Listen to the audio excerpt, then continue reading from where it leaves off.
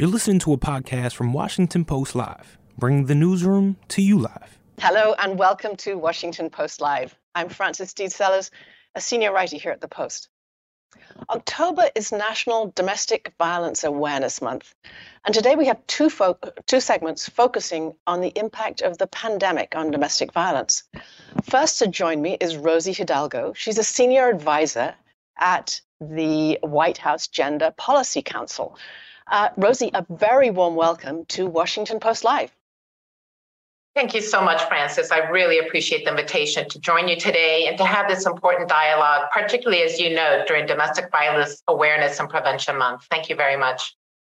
Well, we're delighted to have you. And before we start, I want to have a quick word with our audience. Tweet your questions to Rosie at @PostLive. That's the Twitter handle @PostLive. We'll try to pick some of them up and pose them to her. So, Rosie, let's get started. The UN dubbed this a shadow pandemic, this surge in domestic violence. Talk to me about that word shadow and what we should be doing to bring domestic violence into the light. Well, thank you so much. And I think as we're all aware, domestic violence was already a significant public health issue, even before the pandemic. It affects millions of people every year and really undermines health and well-being, mental health, physical health, economic security of individuals who are impacted, as well as their families, the community as a whole, our nation, and even globally. But I think to your point, the pandemic brought into sharper focus the ways in which specific risk factors were exacerbated during the pandemic and the added barriers and challenges to seeking safety, services, and support. And so it's, as you mentioned, it's called a pandemic within a pandemic or a shadow pandemic, but thankfully has been an opportunity to bring more focus and really continue to enhance our nation's commitment to prevent and to improve the response to domestic violence and all forms of gender-based violence. Rosie, I've seen the statistic of an 8% increase in domestic violence. I'd love you to talk to me about how accurate those statistics are, particularly during a period when people were quarantining and in lockdown, and also about the impact of lockdowns on domestic violence. Yes, and I think to your point, it's very hard to know as yet the full data. I think only time will tell as more research is done. But I think undoubtedly what we saw, what we heard, certainly what we heard from the National Domestic Violence Hotline, from national organizations and state coalitions throughout the 56 states and territories, were the ways in which survivors were experiencing these increased risks. So as you mentioned, one of the ways in which someone who is choosing to abuse causes harm is often by isolating that person. And that was already a tactic before the pandemic. But again, when people had to isolate at home, not only because of the quarantine, but even afterwards, as people were trying to reduce their risks, it made it so much harder for individuals to be able to seek safety and support. They were also isolated from support networks. If people were no longer going to work, but working from home, if children were no longer, going to school, or even the ways in which it made it harder for someone who wanted to leave an abusive situation to find shelter, to find housing. Oftentimes people go and stay with family and friends. But of course, in the midst of the pandemic, that brought increased risks. Even domestic violence shelters struggled with the challenges in congregate living, how to keep survivors safe, how to be able to get extra funding for vouchers for people to stay in motels and hotels to try to reduce putting more than one family in a room together. So again, we also saw courts who moved to teleproceedings and only the most urgent proceedings. It made it much more difficult for survivors to go in, for example, and seek an order of protection. And at the same time, we also know that economic security is such an important factor. It can increase the risk of someone who's encountering economic barriers. And we saw the pandemic really exacerbate that. So as individuals were losing their employment or having reduced ability to do their work and get the hours they needed if they worked in the restaurant industry, hotel industry, so many different industries that disproportionately impacted women who oftentimes are already struggling with inadequate wages, right? Inadequate access to childcare, inadequate access to healthcare. All of these different factors were further exacerbated during the pandemic. So really it's been an opportunity to once again recognize why we need a much more holistic approach.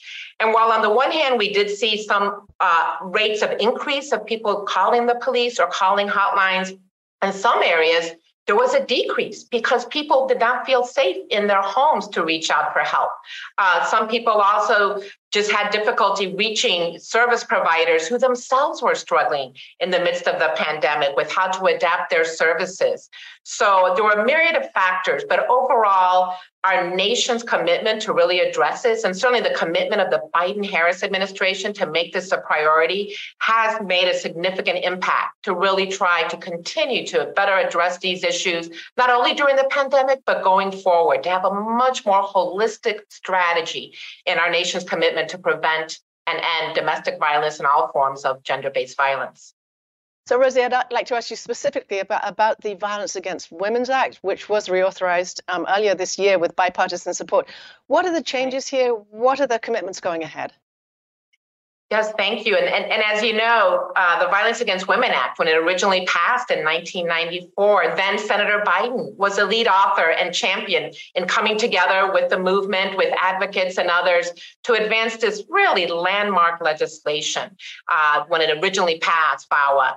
But what's interesting about VAWA is it's up for reauthorization technically every 5 years. And when that happens, it's an opportunity for our nation, again, to identify gaps and barriers, see where progress has been made, but continue to see where we can improve the Violence Against Women Act, as well as other important pieces of legislation. So President Biden very much championed the reauthorization of VAWA during this past term of Congress. And with bipartisan support, we were able to not only renew it, but strengthen it, expand it. So what it did is it reauthorized many important grant programs funded through the Violence Against Women Act that go out, significant funding that reaches all 56 states and territories. And really, it's funding that helps build what's known as a coordinated community response. How do we really address these issues more holistically, bringing all the key players to the table? And it also funds a lot of other significant grant programs that reach underserved and historically marginalized communities. So there's specific funding to reach tribal communities, to reach LGBTQ populations, those who are facing additional barriers based on disabilities, on age, those from communities of color. We saw during the pandemic the ways in which racial and ethnic minority communities also experienced initially a lot of disproportionate barriers to access to services. So there are ways in which this VAWA continues to expand for all survivors, as well as addressing issues that impact different populations at these intersections, to be better able to meet these needs, and also to just better train law enforcement on what are trauma-informed approaches, to better support healthcare providers, sexual assault nurse examiners, to integrate the best promising practices, to really make sure we're eliminating the rape kit backlog, and to really put other tools and resources in the hands of communities, both to prevent and improve our response to domestic violence. So this VAWA was a very important historic opportunity. It was last reauthorized in 2013. So unfortunately, it took longer than it probably should have. But thankfully, because of a lot of concerted effort of advocates, the voices of survivors, that their stories, their lived experience, their courage are really what helped propel this work. And really the bipartisan commitment to get this across the finish line has really helped us move our nation's commitment forward with this reauthorized VAWA. Rosie, you used the word intersection. I do want to ask you a little bit more about the intersectional approach. Of course, you know, the Violence Against Women's Act now sounds like a sort of old-fashioned title. Could you give me specifically some examples of how an intersectional approach helps these days? Yes, and you bring up a really good point. I'm glad you raised that. When it was originally entitled the Violence Against Women Act, it was to bring attention to the fact that this is a harm that disproportionately impacts women, it disproportionately impacts individuals in the LGBTQ plus community. But nonetheless, we know that men also can experience gender-based violence, domestic violence, sexual assault, stalking, dating violence, or other intersected forms of violence. And from the outset, violence has been gender neutral. And it is important to put that out there, that any and every individual who experiences any form of intimate partner violence, sexual assault, stalking, trafficking should be able to reach out, get services and support, and really, to your point, meet a survivor where they're at across different intersectional identities that may at times present additional barriers, additional burdens to being able to access services and support. And so VAWA, even in 2013, included a special non-discrimination provision that for the first time in federal legislation also called out how important it is to make sure there's no discrimination on the basis of sex, gender, sexual orientation, gender identity, race, national origin, all the ways in which service providers are continuing to meet survivors where they're at and provide them services. But to your point, recognizing that we also need to get resources, build capacity, develop the leadership in different communities amongst different populations to make sure that there's multiple pathways to safety. Someone may want to go to DV shelter. Someone may want to go to Hispanic Community Resource Center. Someone might want to go to an LGBTQ community clinic, or the focus is on the LGBTQ community. So how do we make sure, someone want to reach out to services in their own tribal community? So for example, we're now funding a national hotline specifically called the Strong Hearts Native Helpline, recognizing that individuals who experience disproportionate levels of violence, for example, in Indian country, want to oftentimes speak to other Native American advocates and be able to navigate some of the additional complexities they may face, especially, for example, at the hands of non-Native perpetrators, where there are complexities around jurisdiction of the tribal courts. And that's something that this VAWA really has helped expand special criminal jurisdiction in tribal courts, build capacity and support the leadership, the resources in tribal communities to address these issues. So these are different ways in which VAWA has sought to continue to move that commitment forward. So we're talking from a very sort of top-down approach, of course, because you're working with the White House. The administration invested something like $1 billion, I think, towards service providers. How is that changing the life and the experience of people who are really on the front line, on the ground, dealing with these issues? Yeah, that's a great question. And I think, it's important to recognize that there's some key sources of federal funding, to your point, in addition to VAWA, and the president made a commitment in the budget to fund VAWA at $1 billion a year. We're not there yet, but that should be an ongoing commitment. Also, the Family Violence Prevention Services Act, that's through the Department of Health and Human Services, which is also critical core funding. That was initially passed in 1984, and it's really core funding for DV shelters, service programs, coalitions, national resource centers. That needs to be reauthorized. It already passed the House with important improvements, and we're working to get it across the Senate and strengthen that source of funding and support as well. And then the Victims of Crime Act is another very important federal resource. And we recently passed an amendment to that, to VOCA, to strengthen allocations of funding for the Crime Victims Fund. But again, these are different federal sources. And in the midst of the pandemic, the president and the Biden-Harris administration overall allocated an additional $1 billion in supplemental funding through the American Rescue Plan. Because again, recognizing this shadow pandemic and the need to get additional resources with urgency out to domestic violence service programs, sexual assault service programs, to tribes and national resource centers, and also with specific funding for culturally specific community-based organizations too, to reach harder to serve populations. So that was $1 billion in supplemental funding in addition to these other sources of funding. But at the end of the day, it's not just the federal money. It's so critical that states and localities invest, and many of them do, and even the private sector donations at the community level. I think Domestic Violence Awareness and Prevention Month is a great opportunity to call in everyone to be a part of the solution, and the ways in which people in their own local communities can support critical services. And you're right, we need to support also the frontline advocates. It is one of the most difficult jobs for someone who's a frontline advocate in a rape crisis center, in a domestic violence shelter, or any of these other programs.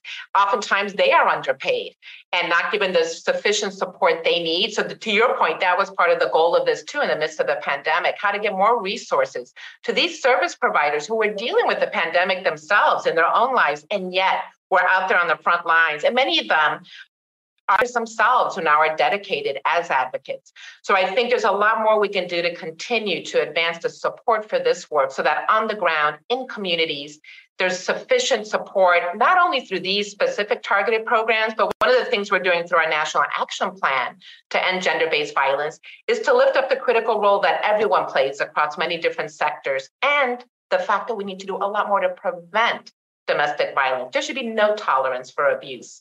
This is something that's preventable. Violence is chosen, right? Sometimes people say, why doesn't she leave or why doesn't he leave? The question is, why does that person who's causing harm, who is abusing, why are they abusing someone? How do we reduce any tolerance for that so that we can have a culture where everyone thrives with health, with well-being, as a human right to recognize the right to live free from violence? What important insights. Rosie, we have a question from our audience. Lucia, I don't know how she pronounced her name, from California, asks, given the elevated rates of domestic violence as a result of the pandemic, what are the most important findings, lessons, or observations that should drive future change in our systems to prevent domestic violence? An issue you were just talking on, so it was a very timely question here. I love that question. I love that the question is also, how do we continue working to prevent it? And that is something recently we held a great virtual roundtable also with, the important role of men and boys, LGBTQ individuals, women and girls, everyone at the table to really say, how do we change some social norms that tolerate that abuse? So part of prevention is teaching healthy relationships. But another part of it also, as this questioner points out, what are some of the systemic issues? How do we make sure, for example, that people are getting a living wage, that they do have access to childcare, healthcare, that they have access to affordable housing, that if they have access to education free from violence or the threats of violence? All these different pieces also are part of prevention as well, because as we build sort of an infrastructure where people can thrive, where they have options and choices, it reduces oftentimes. Well, we see some survivors who feel that they don't even have a choice to leave an abusive relationship because of all these other, barriers. So I think part of it is also creating these kinds of supports. And we saw that during the pandemic. We saw how critical these different pieces were. For example, even the child tax credit, to the extent that during the pandemic, people were able to access that it was fully refundable. They didn't have to wait until their taxes to be able to get even monthly sources of the child tax credit. When I went and visited one of the DV shelters here in DC, they talked about how that additional economic security was so important for survivors so that they could be able to move towards stable housing, right? People can only stay to shelter for so long. What we really need are continued investments in safe and affordable housing. And just yesterday, HUD did a remarkable forum all over the country with over 1,200 participants across the housing industry for how can we continue to support survivors to access that. So all these different pieces are very important. But at the end of the day, it's so important to move towards prevention. And I think both domestically and globally, we really are looking at this as a public health issue that we can do a lot more to bring that lens into this work. Rosie, I have time for just one question, and I'm afraid it has to be a short answer. I'm going to be talking in my next segment a lot about tech-facilitated violence. What's being done on a policy level? And again, I apologize, it'll need to be a quick answer.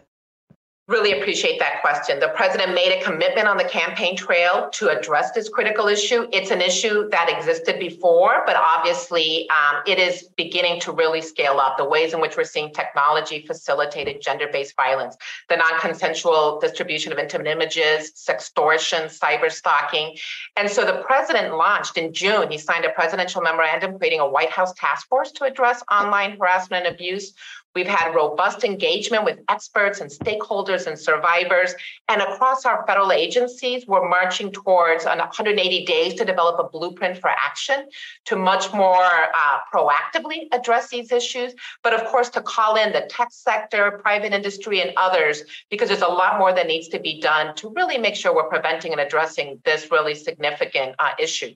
And so really, just heartened that President Biden, Vice President Harris, the Attorney General, and even the Surgeon General were all a part of the launch of this task force because it brings into play some critical issues. And so we look forward to moving additional policies and programs forward to address this. Rosie Hidalgo, thank you so much for joining me today. Thank you so very much. Take good care. I'm going to be back in a few minutes with our next guest, so don't go away, and we'll learn more about tech-facilitated gender-based violence. The following segment was produced and paid for by Washington Post Live event sponsor. The Washington Post newsroom was not involved in the production of this content. Hi, I'm Kathleen Koch. People facing domestic violence often consider seeking refuge at a shelter to escape an abuser, but only 15% of domestic violence shelters accept pets. Well, that puts many abuse survivors in the terrible position of choosing between their safety and their pet. Well, here to talk about their efforts to resolve that dilemma are Dr. Tracy Zager. She's Veterinary Communications Manager at Purina, and Katie Campbell, Director of Collaboration and Outreach at the nonprofit Red Rover. Welcome, Katie. Dr. Tracy. Hi. Katie, you are at a domestic violence shelter in Rhode Island right now. What are the top barriers that domestic violence survivors with pets face when leaving an abuser? Yeah, that's a great question, Kathleen. Domestic violence survivors face many barriers when leaving an abuser, and having a pet and not having a safe place to take them is one of the biggest. So we know that approximately 50% of domestic violence survivors will delay leaving an abuser if they can't take their pets with them. And as you mentioned, only 15% of domestic violence shelters here in the U.S. are pet friendly. And according to a recent survey that the Urban Resource Institute in New York City and the National Domestic Violence Hotline shared, actually 72% of domestic violence survivors didn't even know that a pet housing program existed.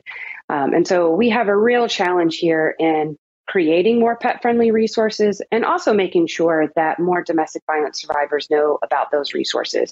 And I think that's one of the greatest pieces of the Purple Leash Project, our collaboration with Purina, is one, we're helping to raise the funds and give those funds to domestic violence shelters like the one I'm in right now to create pet-friendly spaces, but also really making sure that the survivors who need those resources know that they exist. Dr. Tracy, veterinarians like you really have a unique window into the family dynamic. You know, when families come in with their dogs, their cats, whatever. Tell us about that and what role you can play in these difficult situations. Absolutely. Often veterinarians are seeing multiple members of the family, sometimes the whole family in the office at the same time. And we really see how they are dealing with stressful situations, whether that be, as pet owners, we know that it's stressful to go into the vet hospital. There's lots of barking dogs and commotion things going on, but also it could be because those pets are dealing with a difficult situation or a serious medical issue. And so we get to see how these families are interacting with their pets and vice versa, all in the clinic. We know that these interactions can be really important and give us some insight into how these families interact and deal with stressors at home as well. Katie, you mentioned the Purple Leash Project. As folks can see, Dr. Tracy's wearing a Purple Leash shirt. Tell us more about it, exactly what it does to help survivors and their pets escape abuse. Sure. Yeah, the Purple Leash Project, on one side is really focused on helping more domestic violence shelters become pet friendly. So that is really just the amazing support that they've provided in giving grants to domestic violence shelters to create pet-friendly spaces. I'm sitting in what is going to be a lovely pet-friendly room. 91% of survivors say that having their pets with them is really important to their ability to heal and survive. And so we really need to create more of these pet-friendly spaces. So on one end, that is the amazing work that the Purple Leash Project does. But as I mentioned earlier, it's also just raising awareness about pet-friendly resources, that they even exist, and really just helping to kind of normalize the conversation. I often say we all need to have that light bulb moment. I know a lot of people who consider themselves animal lovers, and they also, maybe know about domestic violence and they know about the link between human and animal violence, but they've never put those two things together. I was actually one of those people before I came to Red Rover, and I had my light bulb moment. And so I think that's one of the most impactful things that the Purple Leash Project brings to the discussion. Dr. Tracy, could you help us understand the connection between animal abuse and other types of violence? Yeah, absolutely. So we know there is a major link between animal abuse, child abuse and neglect, elder abuse, and domestic violence. If an abuser is willing to harm one vulnerable person or animal in that household, they are much more likely to harm anyone within that household. We also know that in homes under investigation for child abuse, co-incidents of animal abuse range from 60 to 88% in those homes, and they were just as likely to seek veterinary care as non-abusive homes. So we know that it's happening, we know that there's a link, and as veterinarians with that unique window into the family dynamic, we can be a very important step, a very important link in abuse reporting.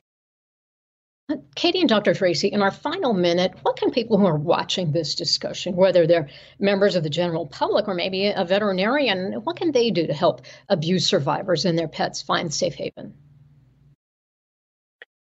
Sure. I would say certainly, if you have the means, certainly donate to purpleleashproject.com. I think that's one of the greatest ways that you can support. Also, as I mentioned earlier, just have those conversations. Make sure that folks know that these kinds of resources exist, and help other people have their light bulb moment and understand this link between human and animal violence. Yeah, absolutely, Katie. That's a great point. And if you're a veterinarian watching, if you have any reasonable suspicion of abuse of any kind, please report it. Know if you are in a mandatory reporting state. The National Link Coalition is a great resource for veterinarians or professionals like in law enforcement or social work to learn more about this link between different types of violence and where to report it to. There's a resource on that website for finding out where to report to, have those conversations ahead of time, and develop a standard operating procedure for your hospital. Dr. Tracy Zager of Purina, Katie Campbell of Red Rover, thank you both for helping shed light on this really little-known problem. And now, back to Washington Post Live. Welcome back to Washington Post Live. For those of you just joining us, I'm Frances Steed Sellers. For this second segment, I am joined by Deborah Vagans, who is the president and CEO of the National Network to End Domestic Violence, and we're going to be talking about tech abuse.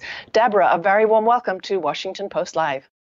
Thank you so much. It's a pleasure to be here, and thank you for covering this important issue. And we want to include our audience, so please remember to tweet your questions for Deborah to @PostLive. That's @PostLive, the Twitter handle, and we'll be on the lookout for them. Deborah, it is a huge issue, we know, domestic violence. We've heard about the numbers in the pandemic, but tech abuse, how pervasive a problem is that specifically? Well, let's talk about what tech abuse is. And unfortunately, it is a pervasive problem and became more pervasive during the pandemic. So tech abuse can take a lot of forms and can use different types of technology. And technology abuse often exists within a larger pattern of domestic violence where one partner is trying to exert control over another person, their partner. And it usually does go alongside with other forms of abuse, such as physical or emotional or financial abuse. And it's very interconnected with those other tactics. But at its root, it is the misuse of technology to exert power and control over another person, and can include things like threatening and hateful comments on online platforms, or sending threatening text messages, sharing sexual images without a person's consent, or even creating fake sexually explicit images called deep fakes, or using social media to stalk someone. The behavior is really more than someone saying something that you don't like, but can include threats for sexual or physical violence, and can cause great personal and economic damage. And I think sometimes tech abuse is minimized. It has to be taken seriously. It can be extremely traumatizing and terrifying. People can feel, now that we're online, most of our lives are spent online, people can feel that it's impossible to get away from it. It can ruin a person's reputation. You heard Rosie talk about this, creates isolation. There are financial crimes that are caused on that are perpetrated online. It can lead to offline stalking and harassment. And we should be prepared for the likelihood that the tech abuse tactics that were adopted during the pandemic will not be given up. And we have to work together to address these issues. NNEDV conducted a needs assessment. We saw an increase of online abuse in the field over the pandemic. In December of 2020 and January of 2021, we surveyed victim service providers and those working in legal systems to learn more about the types of tech abuse they were hearing about from survivors, and over 1,000 folks responded.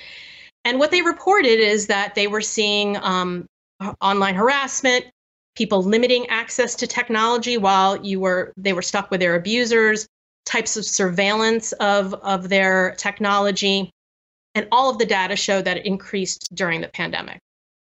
So, Deborah, you're getting at an issue that I'm really curious about. Human behavior is human behavior, right? There are these disturbing repeated patterns that Rosie talked about and you've talked about: isolation, cutting people off, exerting control.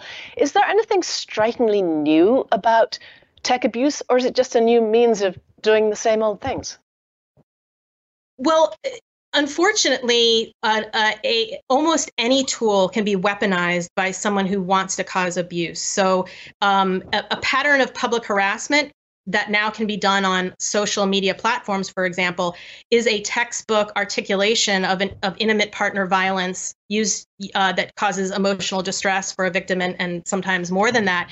And with the evolution of technologies, unfortunately, many of those technologies have been misused by abusers over time. So it's not necessarily that we're seeing new abusive behavior, but new tactics being used as technology evolves.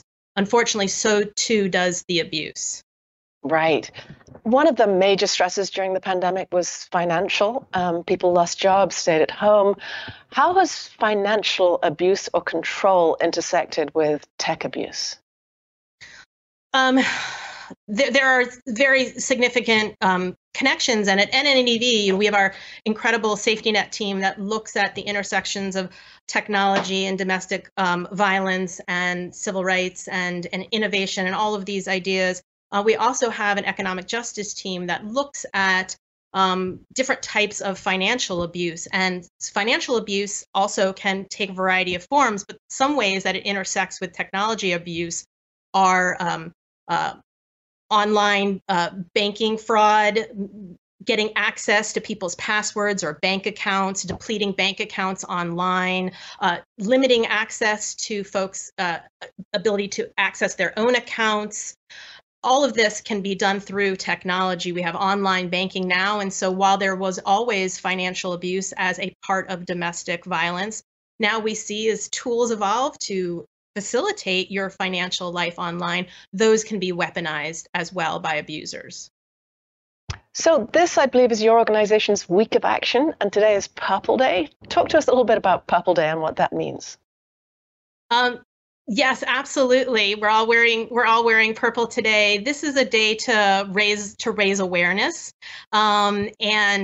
so take today. So Purple Thursday is a National Day of Action each October during Domestic Violence Awareness Month, and it's an opportunity for all of us to raise awareness about domestic violence and an easy way for people to show their commitment to promoting healthy relationships. So it's just one of the many things our organization is doing to raise awareness. We also have a theme for this year's DVAM activities, and that is Everyone Knows Someone. And that is both to say that we all have a part in solving this problem, but because of the because of how frequently domestic violence occurs, unfortunately, it means that almost every one of us will know someone that this is occurring to. Right. And when you talk about raising awareness, and we're talking about tech abuse, what do people most misunderstand about this particular kind of online abuse? Well, I think, there's two parts of this. We do talk a lot about tech misuse, and that is very, very important. And I'm grateful to work at an organization that is focusing on this critical and developing field. But there's a flip side of this, and that is that technology is also power. We know that it can be misused to harass and isolate and cause fear, but it's also power for survivors. We need to raise awareness about both needs, and we do that, right, with trainings and resources and working with tech companies and policymakers and our membership.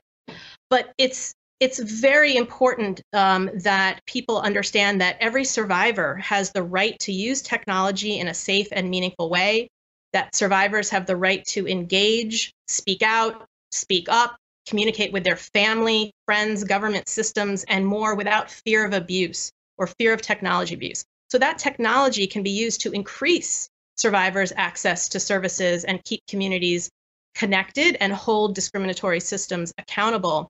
So sometimes we would get reports from the field that survivors were told that they should not be using their technology if they were being monitored or stalked. But we have to look at both sides of the coin. We have to look at tech abuse, but we have to look at the empowered use of technology to assist survivors in their path to safety and healing. So we heard from Rosie about some of the steps the administration has been taking, and I know in June the administration launched a task force to prevent online abuse. Your organization obviously has a big voice in this. What's your key recommendation to that task force? Yes, and we were lucky enough to join one of their roundtables, and we provided several recommendations about steps that that we can engage in, and looking at policy change and looking at tech companies collaboration. So tech companies and victim service providers have to continue to work together to find solutions and industry-wide standards to minimize opportunities for abuse and increase safety for survivors. We talked about things like increasing access to technical experts to help survivors and advocates support cases of tech-facilitated abuse. We also recommended that we expand programs aimed at preventing and addressing online harassment and tech-facilitated abuse. There's also now, Rosie talked about the new developments in the Violence Against Women Act when it was reauthorized. And now there is a federal civil cause of action included in VAWA to offer more options for survivors when there are non-consensual distribution of intimate images. So they can bring lawsuits, but not everyone can do that or afford that. So more investment by the administration in legal services so that people have more access to help. That's a big recommendation. And we also have to be looking at, as I mentioned before, when you look at both sides of the coin, when you look at tech misuse, but also the empowered use of technology for survivors. We also, another recommendation is that we should create and enhance programs that promote digital equity and tech safety, so that ensuring that all survivors can enjoy access and the benefits of technology in their personal lives, as well as in work and school and in public life. This can look like helping low-income folks access safe technology. It can be providing more sunsets when we know access of services are being sunset, like some of our flip phones now are being sunset. People may not be able to afford upgrades. We need to have safe access to technology. And of course, it's very important that the administration and in the appropriations that are coming up, support culturally specific approaches and responses to abuse that recognize the layered and intersectional needs of survivors. So people of color, survivors of color, the LGBTQ plus community, people with disabilities, for example, all experience significantly higher rates of online harassment and are targeted with violent threats that often are racialized and sexualized in nature. And we need to make sure that we are investing in all communities. You've mentioned your own group's Safety Net project. What are the outlines of that project? What sets it apart? So this is a very important project that looks at the intersection of technology and privacy, civil rights, and safety. They work with, they addressed technology-facilitated abuse holistically, which means looking at prevention, intervention, safety planning, and accountability. They work with our membership, training, with law enforcement, with the judicial system, to make sure that they understand both how to address tech-facilitated abuse, as well as the importance of empowered use of technology. The other thing the team does is create credible, well, the team does a lot of things, but one of the other things the team does is create incredible resources that we highly recommend. If people are worried about their online safety, we've got toolkits that folks can look at that address how one might engage safely with Twitter, with Facebook, online dating apps, and more. In February of this year, there was a huge surge in contact to one of the hotlines, the National Domestic Violence Hotline. Is that a good sign or a bad sign? Were those all, do we know if those were all messages of people suffering domestic abuse, or the flip side that you're talking about, of some sort of sense of an outlet, a place to get help? What are we learning from that? Well, you heard Rosie talk about at the beginning of the pandemic, we actually saw some decreases in calls and reporting because people were stuck with their abusers, and instances where you might be able to reach safety by going to work or going to school, you were not necessarily able to do that. And so there was some quiet and some lulls that we found very concerning. After some of the stay-at-home orders lifted, you did see a surge in calls for help, calls on hotlines, sometimes calls to police where folks felt comfortable. You can't necessarily say it's good or bad, but what is good is that people felt that they could reach out and that there were services available. Although those services have, for everyone who works in this field, services have been stretched thin. And people are both trying to deal with the surge in needs as well as their own organizations' funding and turnover and impact that COVID has had on their own staff. So it's been a very difficult time. But the folks that do this work day in and day out, they're incredible. They're inspirational. We also have a legal email hotline. It's called womenslaw.org. And we do two things at NNEDV. One is that people can write in for free legal information. We do get referrals of legal questions from the National Domestic Violence Hotline as well. And people can also go to our website and pull out state-specific legal information, both in English and Spanish, nationwide, to help them navigate, whether it is looking at the intersection of legal questions and tech-facilitated abuse, or how to get a restraining order, or how to file for custody or divorce. We have that information available. And I will say that if you look at the 30 months before the pandemic, so 2017 to the beginning of 2020, as compared to the 30 months from March of 2020 through the end of August of this year, we saw the increase in visits was astounding to our website. So womenslaw.org had about 3 million unique users with about 8 million page views in that 30 months before the pandemic. And afterwards, we had about over 10 million, almost 11 million unique viewers with 23 million page views. So just that one data point alone shows you the surge that happened in request for services of legal information and hotline information. Share with us just briefly, if you can, some of the other ways in which technology can be a lifeline for people who need it. Absolutely. I mean, if you think about your life, it's conducted a lot online. If you need to reach out to someone for help, if you want to call services, if you want to chat, the National Domestic Violence Hotline, which we've talked about, and has chat functions, and we'll be launching that soon too as well. So there are, if you want to engage with government systems, if you need to try to interview for a job so that you can move on for healing and from financial abuse, that's all through technology now. If you don't have safe access to your phone, to your computer, to your banking, then that's a concern. And so these are, and all part of safety planning may be how you look at your technology. And so there are steps that we do tell people to take if they're experiencing tech facilitated abuse, and to make sure that they can be safe in using their technology going forward. And the first is that we say, first is to focus on their safety, right? So make sure that you're safe when you're engaging in this, that you're in a place where you can do this. We suggest that survivors look, for example, at their settings on all their online accounts to identify the level of privacy that they need.